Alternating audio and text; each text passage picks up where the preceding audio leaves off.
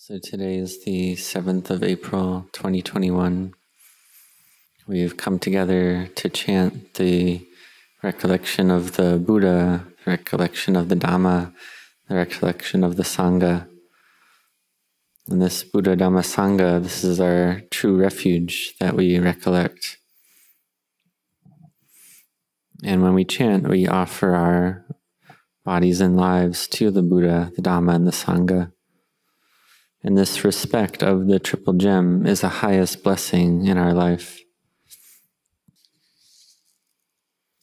We see that the Buddha taught the Mangala Sutta, the discourse on the highest blessings. Sevana jabalanang panditanancha sevana puja japujaniyanang etang mangalang uttamam. Avoiding those of foolish ways, associating with the wise, and honoring those worthy of honor. These are the highest blessings. So we see that these beginning verses of the Mangala Sutta talk about meeting with the fool, meeting with the wise person, and paying respect to those worthy of respect. And these are our highest blessings in our lives.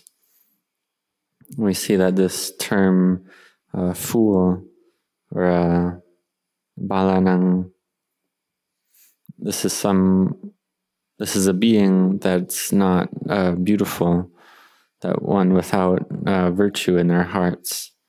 This is an individual that invites us to do unwholesome things that cause us to go on a bad path or to lose out in life, such as drinking or gambling, going out late, engaging in various paths of ruin, and leading our lives to not be at ease, our minds not to be at ease. So this bala, this fool, we have to be careful because sometimes it's our own heart, our own mind that's the fool. We may think in an unwholesome way, in an unskillful way, and then we invite others to come do unskillful things.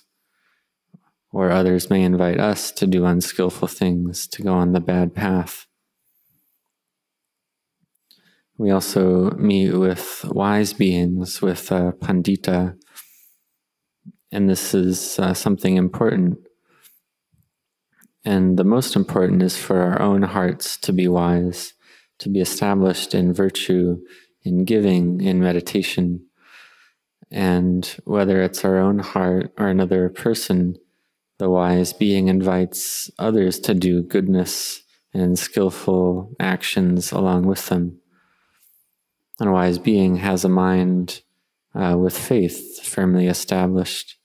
And meeting with a wise being, our faith increases and becomes even more firm.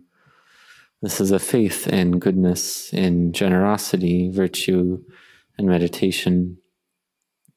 And associating with the wise, our understanding of the Dhamma increases more and more.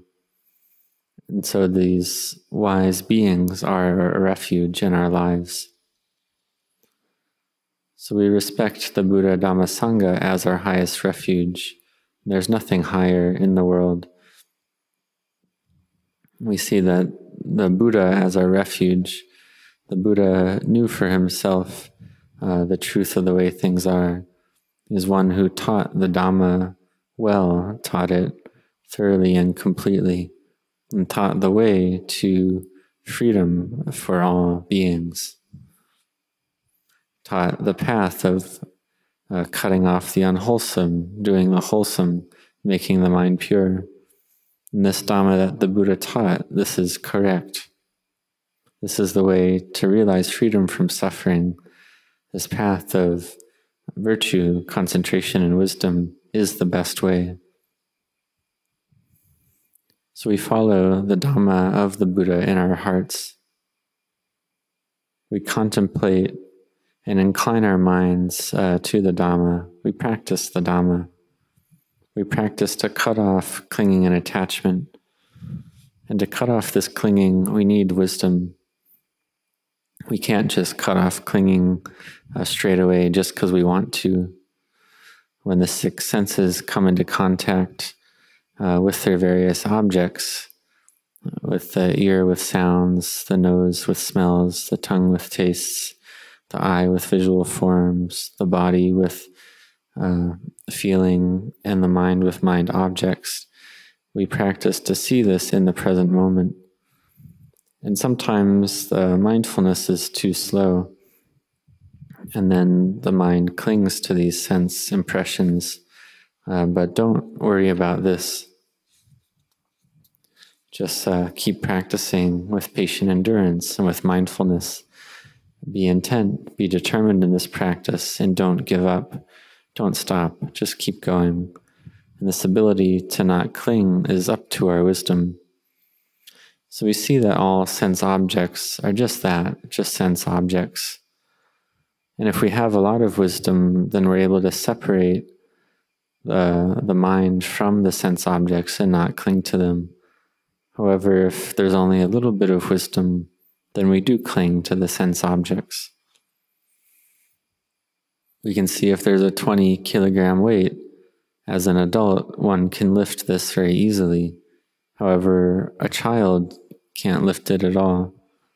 So we see that our ability to not cling is up to the energy, up to our strength of mind. This is an important point. And we see that this ditthi, the view, and mana, conceit, the conceit of I am, this is something that we all have. These views and conceit are something that all beings have. In conceit, this mana has 9 types. If we're better and we think that we're better, this is the first type. If we're better and think that we're the same, that's the second type. If we're better and we think that we're worse, then this is the third type. And we cling to all these 3 types of conceit. And if we're the same and we think we're better, or we're the same and we think we're the same and we think we're worse, this is another 3 types. And if we're worse or lower and we think that we're better, and we're lower and we think we're the same, and we're lower and we think that we're lower, then this is another 3 types of conceit. So we see these add up to 9 types of conceit. And this conceit is, again, something that all beings have in common. All individuals have this conceit. It's not only oneself that has this conceit and others don't. We see our own conceit and we may think that others have no conceit or we have more than others. But it's really all beings have this conceit of I am and of comparing. So don't worry about this. Just know that this conceit is there. Know it when it arises. And if we do meditation practice, the mind becomes more and more peaceful. Then this mana, this conceit, it gets cut off by itself. The mind cuts off conceit by itself. So we practice to know conceit in time, and it gets cut off just by itself. The great teachers, the Kruba Ajahns, have taught not to cling to anything, not to have anything at all. One Kruba Ajahn taught to think of oneself as like a foot wiping rag, just not to cling to being anything at all. Because if one clings to being anything, this is a cause for suffering to arise. This gives rise to anger and greed. Rinpoche taught to put this all down, to put down one's views and conceit. And to put it down on the outside is one thing, but on the inside we may still have these views and conceit. So we practice meditation, we keep cultivating our minds. We practice to control this conceit. And we contemplate that this conceit of comparing as better, equal, or worse is something that we all have. And we can consider if we're better or equal or worse, does this mean that we can stop death? If we're really better than another being, does that mean we can stop old age, stop sickness, stop death? we see that whether we think we're better, the same, or worse, that all beings have old age, sickness, and death, all the same.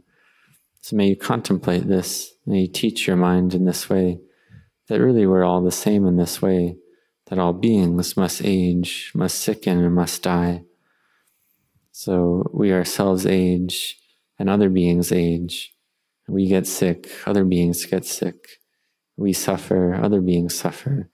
We die, other beings die. So this is something we all have in common. So may you teach the mind in this way. And similarly with the 8 worldly winds, we have gain and loss, and others have gain and loss. We have praise and blame, and so do others. We have fame and disrepute, and so do others. And we have pleasure and pain, and so do others. And in the end, we all die just the same. We can contemplate that the Lord Buddha is the highest of all the devas and humans. The Buddha is the highest out of all. There's no one comparable to the Buddha. And the Buddha entered Parinibbana. And the same with all the enlightened disciples of the Buddha. They've all entered, or from the time of the Buddha, they've all entered Nibbana already. And just like all the great teachers as well, they've either entered Nibbana or are destined to enter Parinibbana. So we see that all conditioned formations all share this quality of instability and impermanence.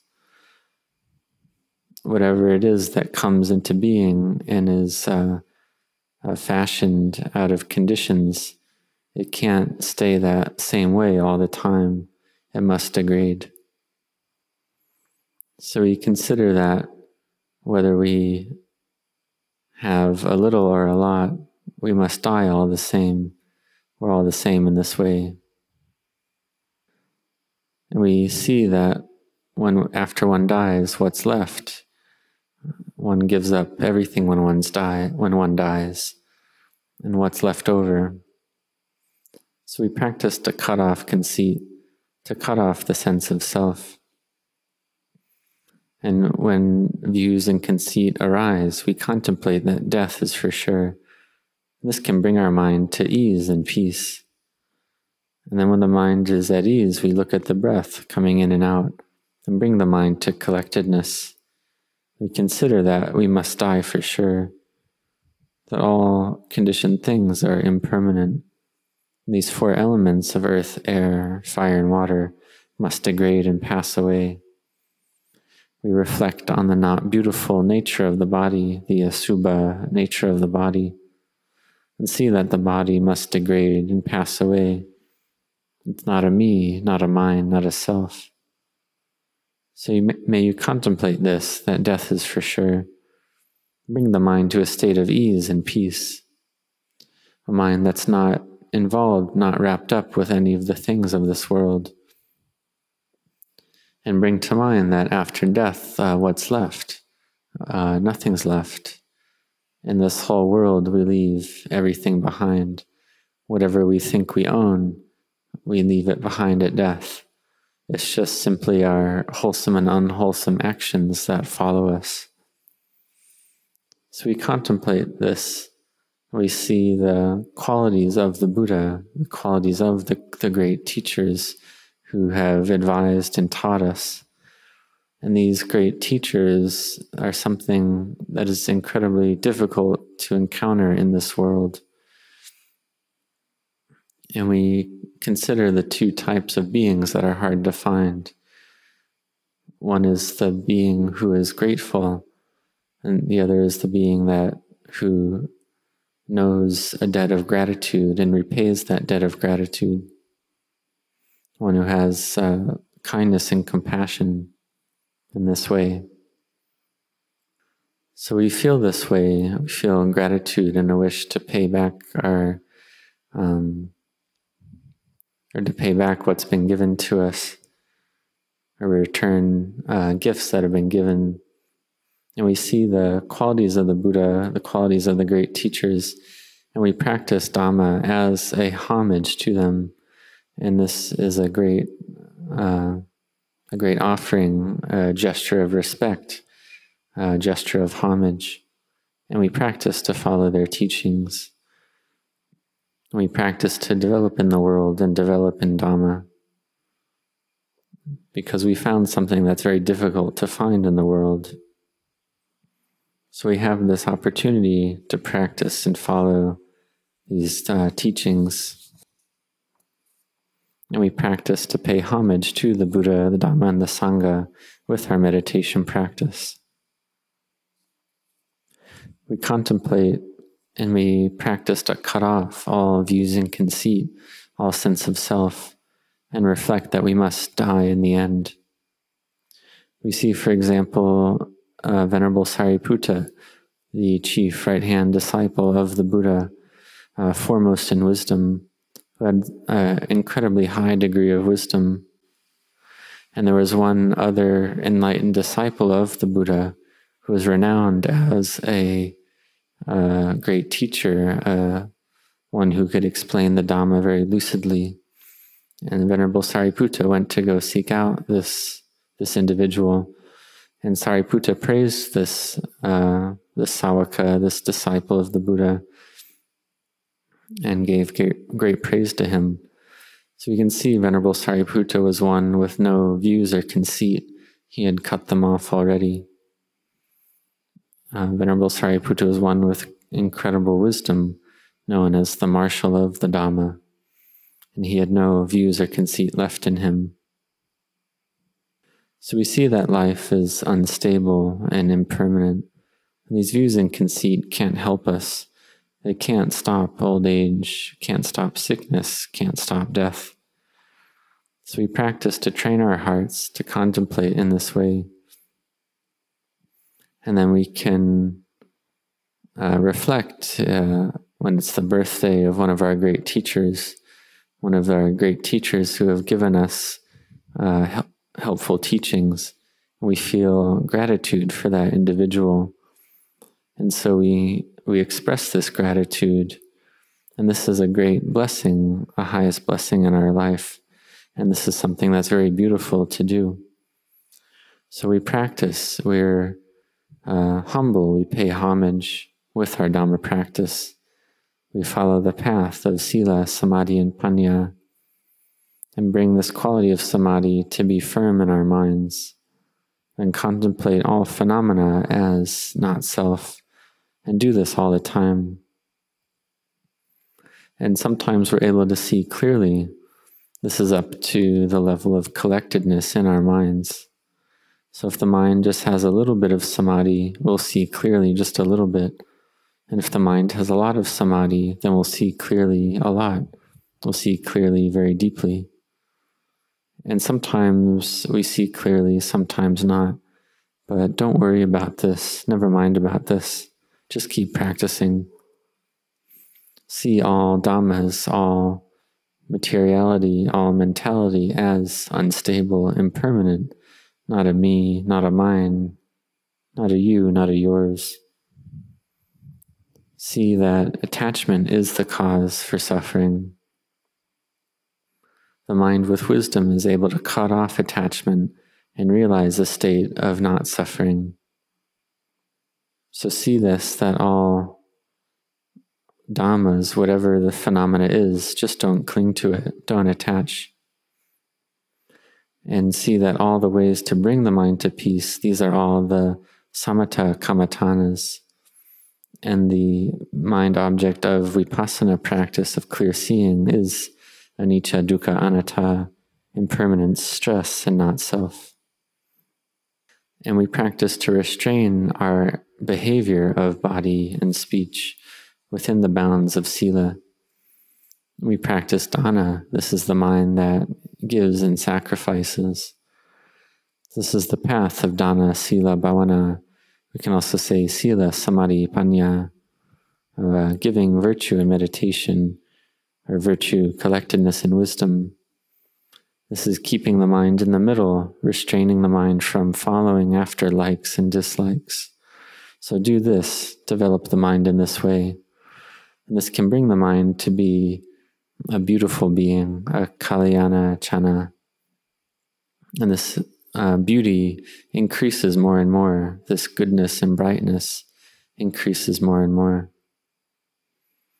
And what is this goodness? This is one who has practiced well, practiced correctly. This is something that's very beautiful.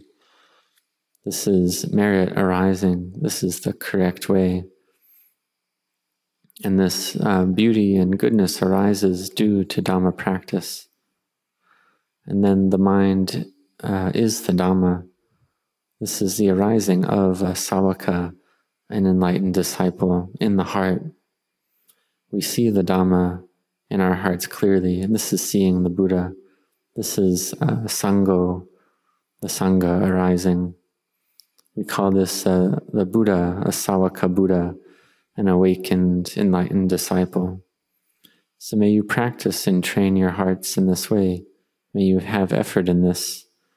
May you chant the praises of the Buddha, beginning with Itipiso, and have mindfulness with this.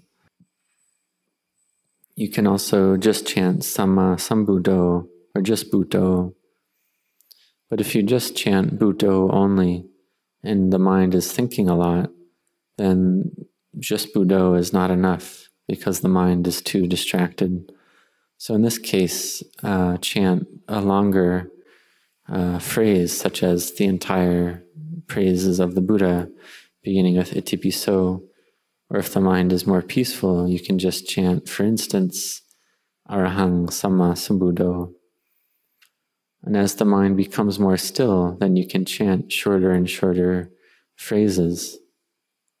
And when the mind is even more still and not proliferating, then there's no need to chant anymore at all. So whether one chants 108 times the Itipiso chant, the goal of all this chanting, the goal is to bring the mind to peace and stillness. So we can chant Itipiso 108 times, or even many rounds of this, and we bring the mind to stillness, to samadhi. Then knowing arises. We know the nature of reality clearly, know the nature of Dhamma. For instance, many years ago, when I was a younger monk, I contemplated a corpse during an autopsy. Could see the doctors taking out the brain, taking out the intestines, the liver, and all the various organs, and seeing all the blood flow out of the corpse. And just seeing that this body is something that just gets thrown out in the end. And all these various organs, once they were done weighing them and measuring them, they just all gathered them all together in the stomach and just threw them all together in the stomach without any organization, and just sewed up the skin, sewed up the body.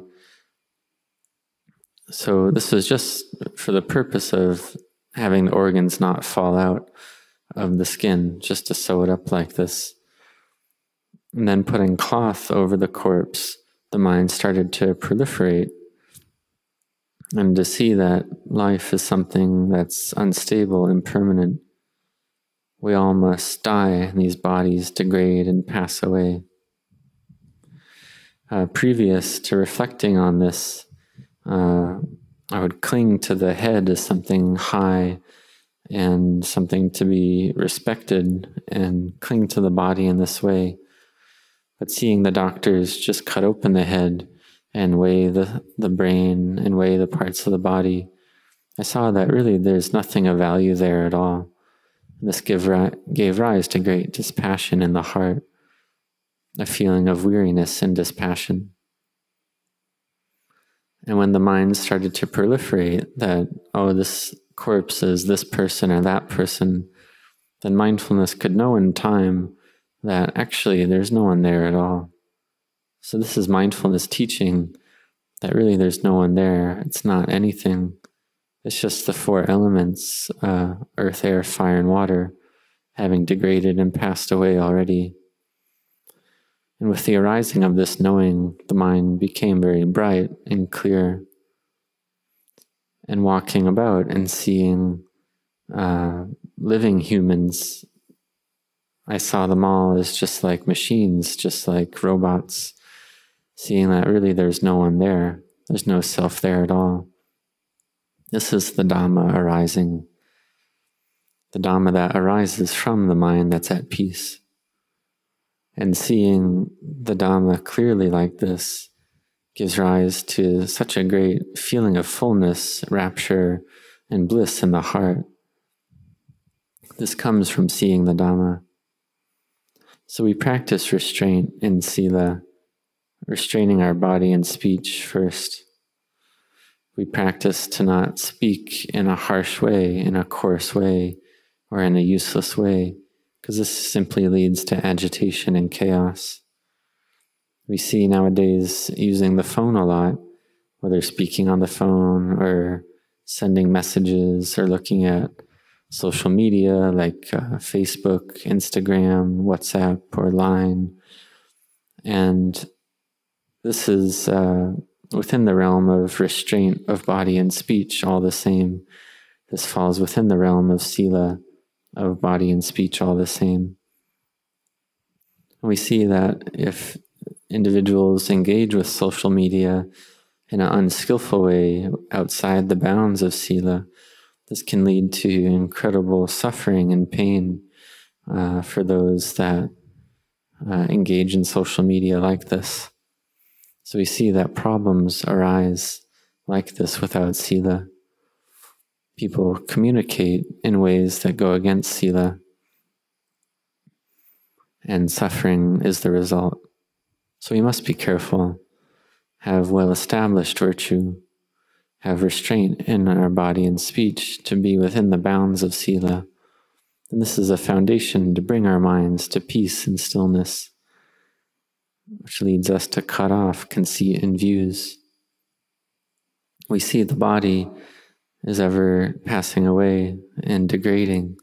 This is the mental object of vipassana practice. And if we can't see this clearly, then we simply come back to our chanting it to be so, restraining our minds. So may you do this all the time. May you do this every day. Do this constantly. And finally, in the end, you'll understand clearly.